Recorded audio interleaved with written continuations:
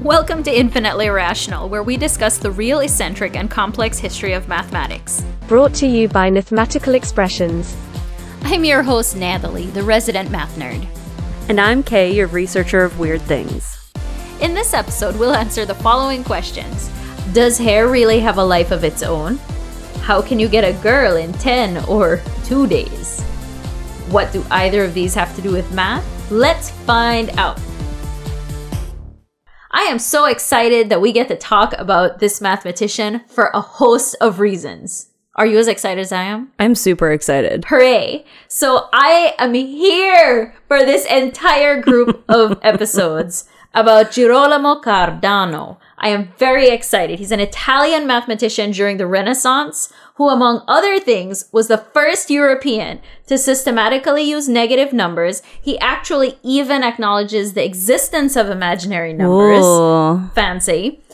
And he published a solution for cubic and quartic equations, as well as introduced binomial coefficients and the binomial theorem to Europe. That's great. I have no idea what you just said. Math. But on the bright side, I do know that he helped to solve part of the unfinished game for Fermat and Pascal, which is awesome. Yes, he was the one who realized that you actually had to calculate not how many rounds a player already won, but how many rounds they must still win, which is, of course, the whole crux of the entire One of the most game. confusing things. Yeah.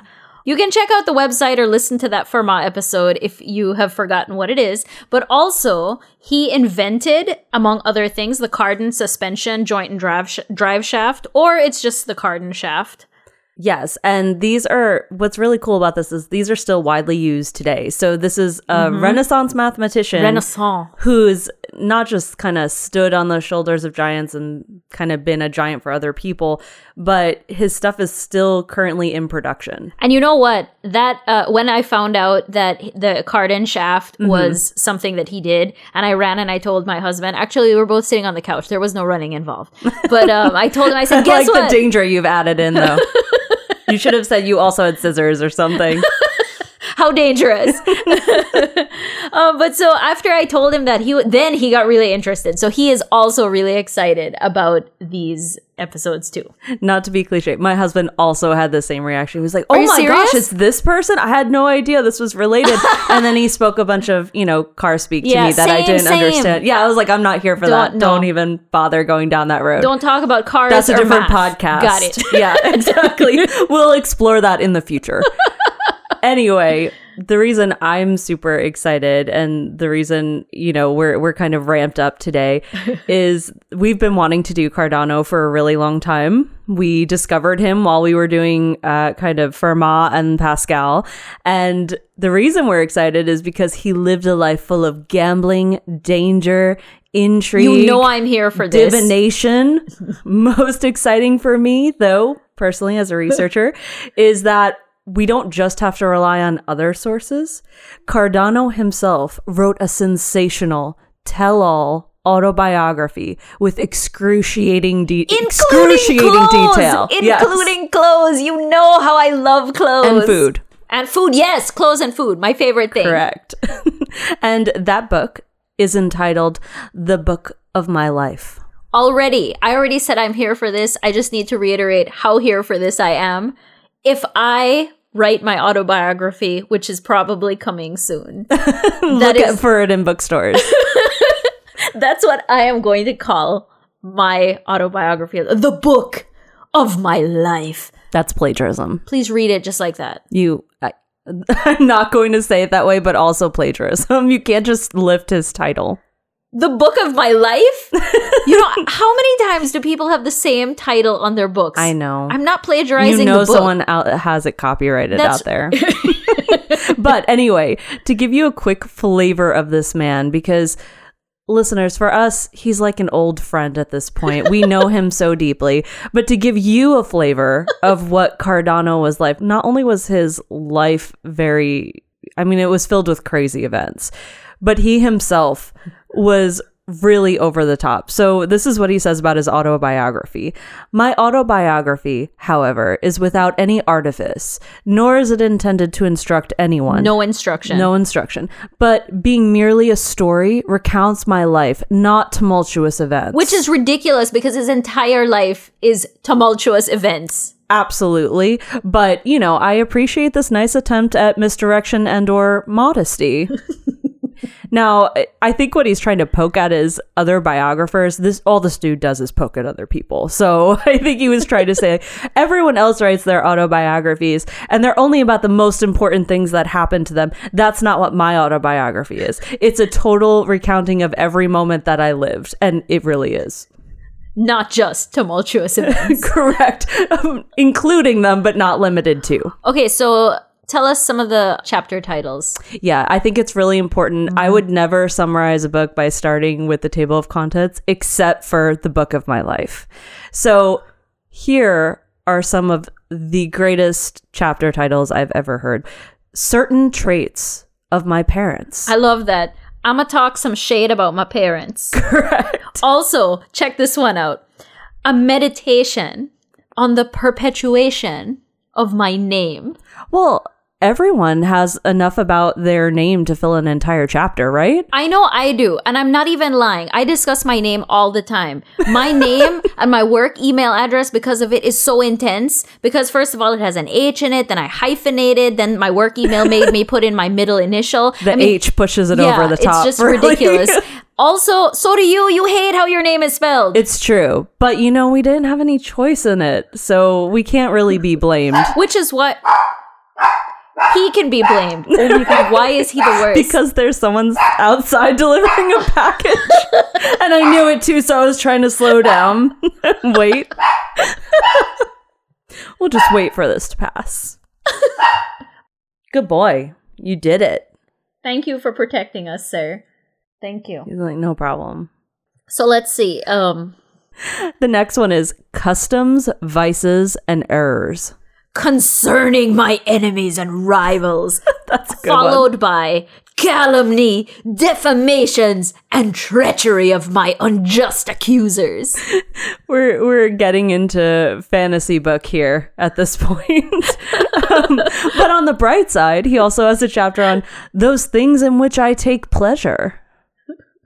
And then, unfortunately, right back into the disasters of my sons. Followed by perils, accidents, and manifold, diverse, and persistent treacheries. I'm sensing a theme here. Mm-hmm. Yeah. You know, all of those would be in my book, too. I like that he has to have treachery and then later on persistent treacheries, because there's a difference. They're really, well, because, you know, there are problems and then there are ongoing problems. It's true. Yeah. It's true. So, but again, on the bright side, he has a chapter on honors. Unfortunately, it's followed swiftly by a chapter on dishonors. But on the bright side again, the avenging of my son. This guy's the best. I would avenge someone, too. You're dying to avenge someone. Yeah, I don't have anyone to avenge. Like, I have to like them a lot first. And then someone has to do something to them that is worthy of them being avenged. True. This sounds a little superhero-y, which is great because later on we'll find out he dips into this. So his next chapter, which I mean, it just sounds great. Things absolutely supernatural. Absolutely. No question about it. Supernatural for sure. Followed by... And this is the epilogue, which I think is a great way to end anyone's autobiography or book. Any book. This guy, I want to have this much confidence. I love it. Right? In fact, listeners, several times throughout these episodes, I think we're just going to have to read straight up quotes out of this book for you because there is no other way to phrase it. Good. Right. Also, I don't know how to interpret it other than how he said it. If Cardano had some sort of social media, a Twitter account or something, it would be the most looked at, listened to, you know, podcast, everything. I would be there for that. Yeah, it would be viral every moment of every day. Despite that, though, although it would be viral and very interesting, he also really, really needed an editor. I mean, severely, because his autobiography, listeners, I don't think you're ready for it. He recounts what seems like every single bodily action he has, from sweating to clearing so his horrible throat. to I mean, read. I know everything about this man. Absolutely everything. So Those were not the tumultuous events. no, that's the every breath he took recounting of his life. And what's interesting is we go from these mathematicians who we've only had the telephone game to hear about them to this guy who is, there's no mystery. We know everything that's ever happened. Literally, no mystery. Yeah, I mean, he commits a chapter and a full page, as well as sprinkling throughout the whole autobiography, just about things he likes to eat, which I know you loved. I did, but I mean, he's Italian, so is this really unexpected? Fair point. But, you know, I will say, having read that chapter, I do not agree with all of his assertions. Well, and you know, a lot of it I wouldn't even think to have put together, but you know, that's neither It's here nor okay. there. I will address it in my autobiography. Oh, good. I'm glad. And you'll cite him. Yes. And talk about where he went astray. Correct. Good. He's also forever contradicting himself. So he'll say, for example, he's gifted with foresight, so he can tell the future, right? But then in the very next sentence, he'll be like, yeah, I didn't see that coming. Or he'll say he's terrible with people. But then he'll turn around and say, no. I am so patient and generous. Oh, yeah, brimming with love for the human race. He'll say that he has guardian angels watching. He knows for sure, without a doubt, that he has guardian angels looking over him. But then all he talks about through his entire autobiography are his misfortunes. And tumultuous events. Yeah. But listen, most importantly, he was drama from literally the day of his birth Yes. until the day of his death. Side note, fun fact, he and I share a birthday. Wow. And in case I haven't mentioned, I am here for this. And I need to know, am I equally dramatic? Because I aspire to be. Listeners, please tell us what you think. Once you've listened to all three of these, is our mathematician just as drama-filled as Cardano, or above or below? Less than, greater than, equal to? Please let us know. Nice using the math symbols. Right? I'm learning some things. Yes. Okay. So, actually, for once, you are not exaggerating. He really... I know what you're voting for. He really is drama from birth to death. So, let's start with his dramatic birth. So, his father, who I know you recently have this great love of Italy and all things Italian, so I'll let you say his name. Fazio. His father had an affair with a younger widow who had 3 children, and she got pregnant. Intrigue. It is. But after she gets pregnant with him, the plague hits Milan. Perils. And then his father... Fazio. Correct, thank you. Moves her somewhere nearby him with wealthy friends so she can safely give birth. But it turns out that the first 3 children that the woman had when she left in Milan, they all died of the plague. Drama! Oh my gosh. So far, right, we have an affair, a pregnancy, having a child, you know, undercover somewhere else from her hometown, and then her children die of the plague.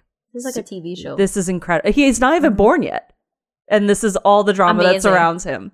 So he says that luckily, because of Mars and the moon and where they are currently positioned when he is born, he was nearly born a monster, but he wasn't. Thank God. Yeah, he was saved by Virgo and Mercury's positions. I appreciate that he's got all his astrological signs set up. He just knows.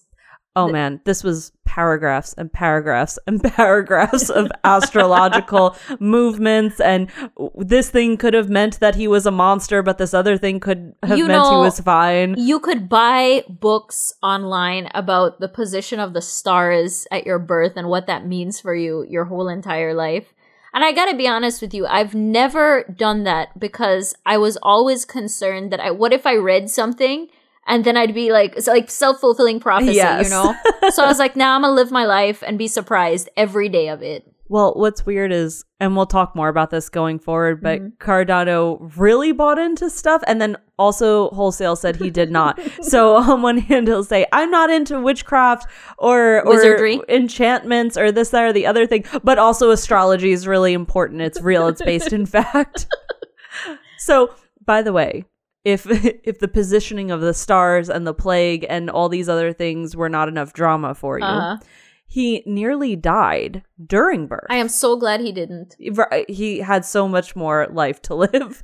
But the reason he almost died, and I've never heard of such a thing, but he nearly died because he had such luxurious black curls. These gorgeous locks, like Head and Shoulders, like commercial, like herbal essences, that kind of hair. He had so much when he was born that it nearly suffocated him during birth. Hair treachery! Yes, absolutely. I'm surprised that's not a chapter. I'm surprised that's not the first chapter in his autobiography. Right? You know, I have curly hair, and I agree that my curly hair, those curls have a life of their own. Will I have a good hair day? Will I not have a good hair day? I don't know. It's not up to me. It's really up to my hair. And you know, sometimes it most definitely is treacherous. So it's kind of like Little Shop of Horrors, but it's like Little Salon of Horrors. Where it comes out, it's like, feed me. That's the same thing about your hair and his hair. So clearly you are linked together in destiny. Anyway, so he's nearly strangled to death or suffocated, one of these things, by his luxurious hair. Sure. But get this, he survives. But Thank God. Yeah, but he needs to be... Thank Venus and Mercury. Virgo. Yes, yeah, Mercury and Virgo. Yeah, exactly. So he needs to be revived in a bath of warm wine, which might have been fatal to any other child. Might have been! I know the first thing that we do now in hospitals when a child comes out not breathing is douse them in warm wine. They have it ready on the side just in case.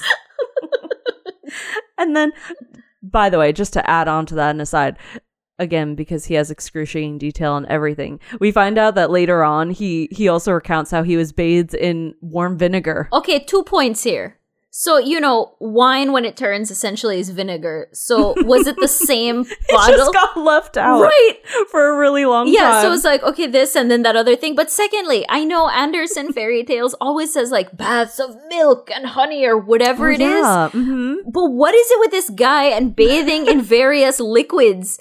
I mean, he's born and bathed in deadly, allegedly wine, less than a month old, and then in vinegar. I mean, did they just use whatever liquid they had handy? It was like, oh, grab the, what we have? Wine, because what respect... We're not going to drink that cheap one. Don't use that bottle. Self-respecting Italian does not have wine. It's true. You know, that's a really good point. In the fairy tales, when they're bathed in like milk and honey, those are generally princesses and princes. And I'm thinking right now of the story, The Seven Little Men in the Woods, by the way. So there you go. But generally, the good people are bathed in this way. He's bathed in old wine and vinegar. Nasty vinegar. Which would explain perhaps why he turned out the way that he did.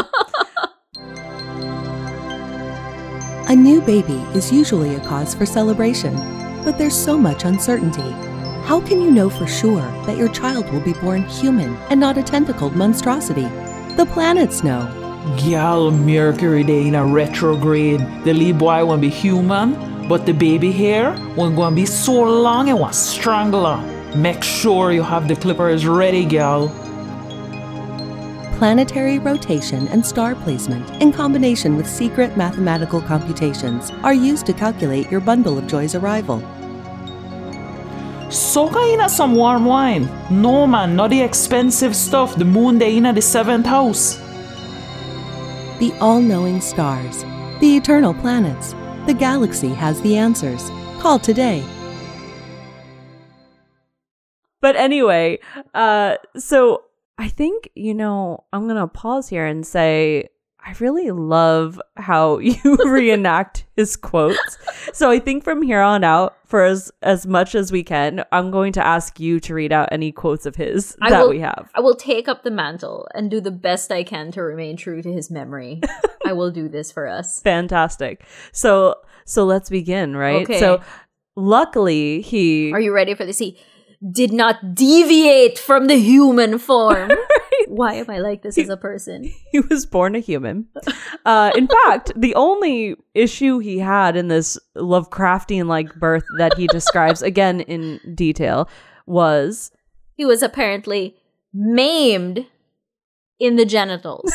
A direct quote, guys. Right, I don't know what the hair had to do with that, but anyway, that happened, and this maiming wasn't fixed or healed until he was 31. Wait, but is this like his uncle or whoever it was that had his sight restored at 80? Like this guy's genitals were restored at 31. Does stuff like this run in the family where you just get better the older you get? Like wine!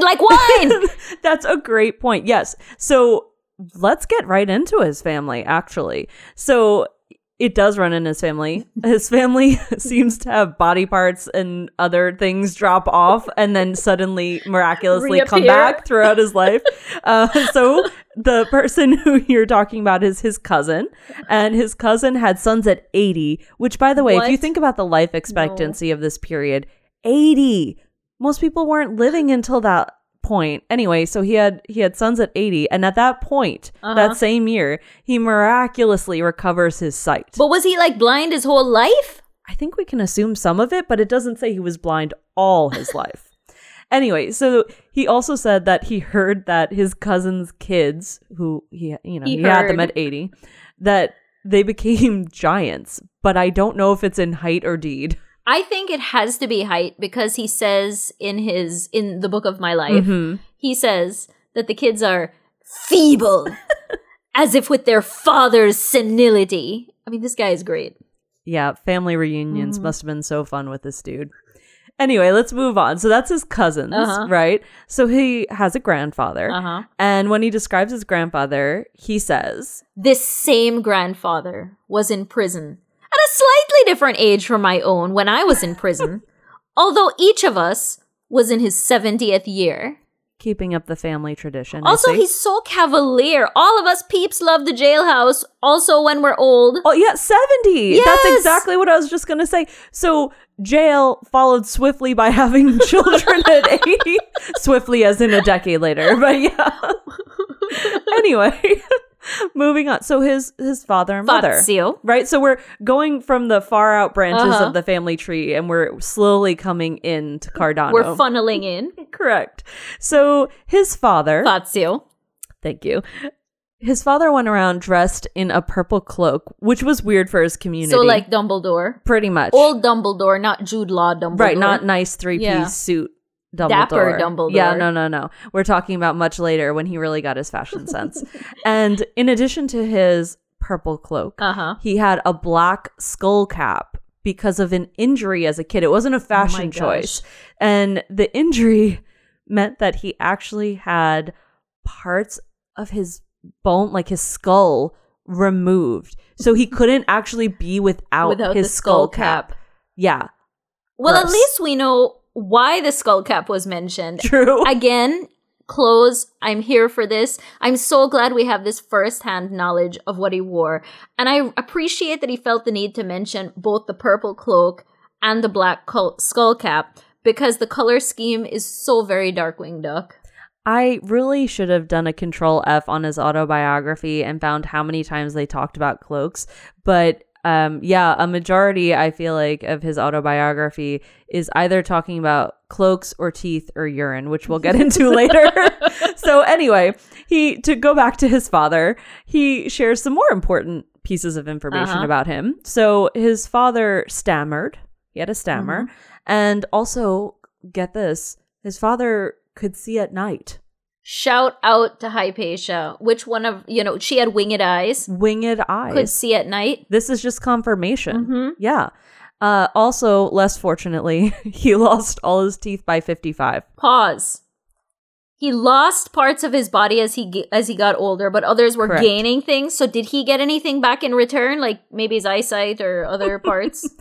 I'm afraid it doesn't say. But it does tell us later how he lost his teeth. But I'm not going to reveal it yet. teaser. Yes. He does talk about his father and say that he liked Euclid. I mean, all the cool people are acquainted with his works. We will be soon. Sure, and it wasn't even just kind of a passing interest. He says that his father studied so much that his shoulders actually became rounded over time. Also, his dad regularly chit-chatted with Leonardo da Vinci about geometry. Pausing. The Leonardo da Vinci. The Leo. He talked with him regularly. Mm-hmm. They were bros. They were in the same place. About geometry. That is amazing to me. Okay. Sorry. I just have to take a moment. It's like 3 degrees of separation between us now and Leonardo da Vinci. It's like our what is it? Where our Da Vinci number is like 3. I love it. So anyway, he shifts then from talking about his father to briefly talk about his mother. And when I say briefly, it's probably the least amount of words he spends on anything. Can I tell you what, or can I tell our listeners what Please. he says? Okay. He describes her as a fat, devout little woman. Not extraordinarily kind. Yeah, definitely not. And that's pretty much the beginning and end of what he says about her. He does say both parents have really fiery tempers and they're very inconsistent. Not like him at all. No, definitely not. Apple fell so far from the tree. Super far. Also, they say that he says that they're inconsistent even in loving him. But then, of course, in true Cardano... Certain traits of my parents. Correct. In true Cardano form, he then goes on and say, but also actually they spoiled him. My dad let me stay in bed until after 8 a.m. And he finishes this whole traits of my parents deal by saying that he really preferred his father because he thought he was more loving. So just to summarize, my parents are the worst, but my dad said I could sleep in, so I guess he's cool, I guess. Yeah. Why does this remind me? This just feels like something Kylo Ren would say, or maybe emo Kylo Ren. I don't know, because in my head they're the same. Great. Now I have that in my head, and that's all I'm going to hear when you're reading the quotes out. Tune in for a new episode of Cardano's Family Circus Thursday night. Meet a man who had children at 80 and his sons who were legally classified as giants. See the short, devout little woman and her husband who survived a traumatic childhood head injury, only to discover he could see at night. Join us Thursday for another exciting episode. Okay, so to zoom in a little further on Cardano, let's move on to his wife. Okay, so you want me to say her name? Please. I'm going to say it. Please. Here it comes. He married a woman named Lucia Bandarini of Sacco. That was lovely. I don't know if it's right, but it sounded good. Well, I asked, so in preparation for this episode, as you know, I'm learning Italian, but I wanted to make sure I pronounced these people's names correctly. So I asked my friend, who is a native Italian, and she said that it was correct. Wow, look at you fact-checking. I'm so proud of you right now. Yay, I've I've learned so much from you. Okay, let's talk about, because of course it's not normal how he meets his wife, right? Nothing in his life is normal. Tumultuous. So before he meets his wife, he has this prophetic dream where he sees this gorgeous girl and he just wants to be with her. And anyway, like the dream ends really badly, but regardless, the next day... he actually sees her from the street. I guess he was looking in her window or something. I don't know. Not creepy at all. Not creepy. To add to the not creepiness, his first thought is, okay, how can I be with her? Maybe I can try and seduce her. Or another option is I could abduct her. Perfectly reasonable options. Perfectly reasonable. But he says, you know, these probably aren't the best options because her dad is in the militia. Why is this his first thought? This is like dial it up to 100. Right. He hasn't even spoken with this girl yet. So I'm going to seduce or abduct her. Those are the only options for me, obviously. Well, but it's because he was consumed with passion. Right. So he decides to pursue her. Actually, cool. There wasn't any drama. She liked him too. Turns out he didn't need to abduct her. Right. Thank God. Also, her parents were happy about it, so it all worked out. Very odd. Very much against his dream, but it might come true later on in his life. We'll see. So he gets married, right, to his dream woman. Yeah, sure. Which as an aside, all he talks about in his autobiography is how his marriage was doomed for failure and all these things, but he never says that they actually had any problems. All his misfortunes come from his children. But anyway, I'm sure it was wonderful to live with. So let's move on to his children. He had 2 sons and a daughter. And how does he describe his feelings for his kids? Insane love. Not normal love. Insane. Not parental love. Not intense love. Insane. Insane love. Also, his oldest son, Giambattista, looked like Cardano's father, except, he says, the lad was quicker with his tongue. In other words, my kid's a turd.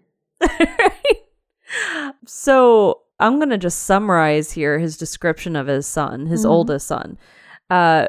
He also, in addition to, my kid's a jerk, he also describes him as being a hunchback kid, deaf in one ear, with connected toes and white restless eyes. Who He's describes a looker. their child like this? Well, wait till you hear how he describes himself. I mean, it's the opposite of, like people show you their baby pictures, like, look at my cute child. And you're like, yes, adorable, because what do you say? But Right. they all look kind of the same. Like, I hate to say that. It's but, so true, though. Especially in the beginning. But then they grow into being cute people. Right. So anyway, I want to talk about this son for a bit, though. He ends up marrying a woman named Brandonia di Seroni. Her and her family, they actually tried extorting Giambattista and Cardano. What a winner. Yes. So then she publicly mocked her husband for not being the father of their 3 children. Wow. And so then, wait. I'm just going to drop a bomb. You know how I like saying these sentences and I finish it and you're like, ah! Like that was the end ready. of it? Okay. Dude, he poisoned her and then confessed. So he couldn't even keep it to himself. He's like, yeah, no, she deserved it. I definitely did poison that woman. I couldn't stand her. She was the worst. She really was the worst, though. And by the way, listeners, I'm sure you're thinking, well, this is from his autobiography, so I'm sure this guy is, twisting things. But no, other sources confirm this woman was as horrible as he suggests that she was. I mean, we did not only use his autobiography as a source. Correct. We made sure to confirm some of these things that seemed a little outlandish. Because seriously, some of the stuff this guy said, there's beyond no way. belief. Beyond belief. Anyway. I could scarcely believe it. True. So his son gets locked up, clearly, because he poisoned his wife and killed her. So he does his best to help his son, right? Yeah. He hires lawyers and all these things. But, I mean, the dude already confessed. Right. What are you can going you to do? Yeah, and I'm sure the interrogation techniques did not lend themselves to him going back on his confession. Dude, have you read, so there's this book called The Monster of Florence, which by the way is an amazing book, but it talks about the Italian justice system and even gets into like the Amanda Knox I story. can't imagine. It is intense. But so yeah, so I mean, so clearly this guy, I mean, he already had his future was written out. Yeah. So the judge, uh-huh. he tries to give them an out. He says, okay, look, Cardano, you can go to her family and try and make amends, see like what kind of restitution kind of that you can make to them. And then if you can figure that out, then we can let him go. But unfortunately, her family wasn't, they were not amenable to that after their daughter got poisoned. Plus, they were trying to extort him from the beginning. Right, yeah. They were in on it. So they ask for a number they know he can't possibly ever pay. And so what happened then to his son? His son was tortured. They cut off his left hand. And finally, he was beheaded. Did they really need to cut his hand off before they beheaded him? I mean, There was no cause for that. Really? I mean, He didn't steal. Like, isn't that what you do for thieves? I thought the same thing. I was immediately thinking like Aladdin. I was like, why did he get his hand cut off? I guess I didn't do enough research into the Italian justice system in the Renaissance and why they might cut a dude's hand up. Maybe For poisoning? I yeah, can't and see he had why. confessed. Like they weren't trying to get a confession out of him. He had already said it. And they followed with beheading. Lead with that. Lead with that. Right? I mean, that kind of takes care of it. Anyway. So sadly, this incident scars Cardano, and it doesn't just emotionally scar him, but he loses his post because of it, because now because you've got this drama in your family. Exactly. You've got a son who poisoned his wife. This is a big deal. And so at this point, like, he can't even go out in society, so they have to move away, which we've talked about how much of a big deal it is to have to move away from a place. And so he actually takes his two of his grandchildren from this son, and he takes them to raise. But his granddaughter and grandson both die. Tumultuous events. He doesn't even go into how they died. He doesn't really say. And he also says the baby's nurse died. Oh my gosh. Like, now I'm like, did you poison them though? Right? I'm so confused because, again, he tells us people get poisoned and that things hit them and that, they had accidents in carts. He tells us about everything. He recounts everything in exhaustive detail, more than we ever want to know. And then he's like, also these randos died. Pretty much. Yeah, he just doesn't even discuss it. So his other son, Aldo, was an even worse gambler than he was, than Cardano was. Yeah, because Cardano was all about the gambling. Oh, yeah. So the other son, he lost everything he owned. And so he broke into his dad's house and he stole cash and jewelry. So you got to think here, another winning son. Correct, right? You've got the poisoner and then you've got the thief. And I guess it wasn't like the dude who broke into Pythagoras' house and fled, refusing to speak of the horrors he saw. Right. But so, yeah. Okay, so I feel really bad for Cardano at this point. His favorite son, and he does say, by the way, that it's his favorite son, poisons a woman, gets his hand chopped off, beheaded.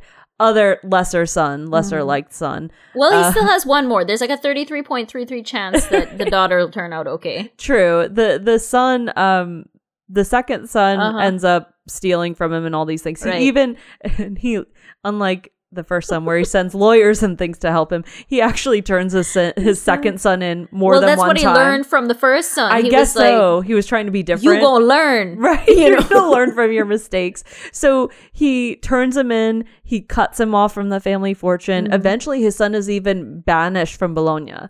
Now, that's pretty harsh, but I also understand if the dude was ransacking my house, I would probably also cut him off. But his daughter, you mentioned, right? That we could have some good moments here. And the truth is he really doesn't talk about his daughter very much, other than to say... Because there's no tumultuous events. Right, that she was good. She got married to a wealthy and distinguished man, but she was barren. She couldn't have any children. Thing one, of course it's the woman that is A-okay. Yeah, she's like, please just get me away from this crazy family. Okay, so we've talked about his family and his birth, but what about him? Well, we're going to dig into that in our next episode. So excited. It's going to be amazing. Thanks for joining us for today's episode of Infinitely Irrational. For more fun, the research and math behind this episode, visit us on the web at www.infinitelyirrational.com. This episode was edited by Nathmatical Expressions. This episode was written and narrated by Nathmatical Expressions and Kay. Research for this episode was compiled by Kay. See you next time!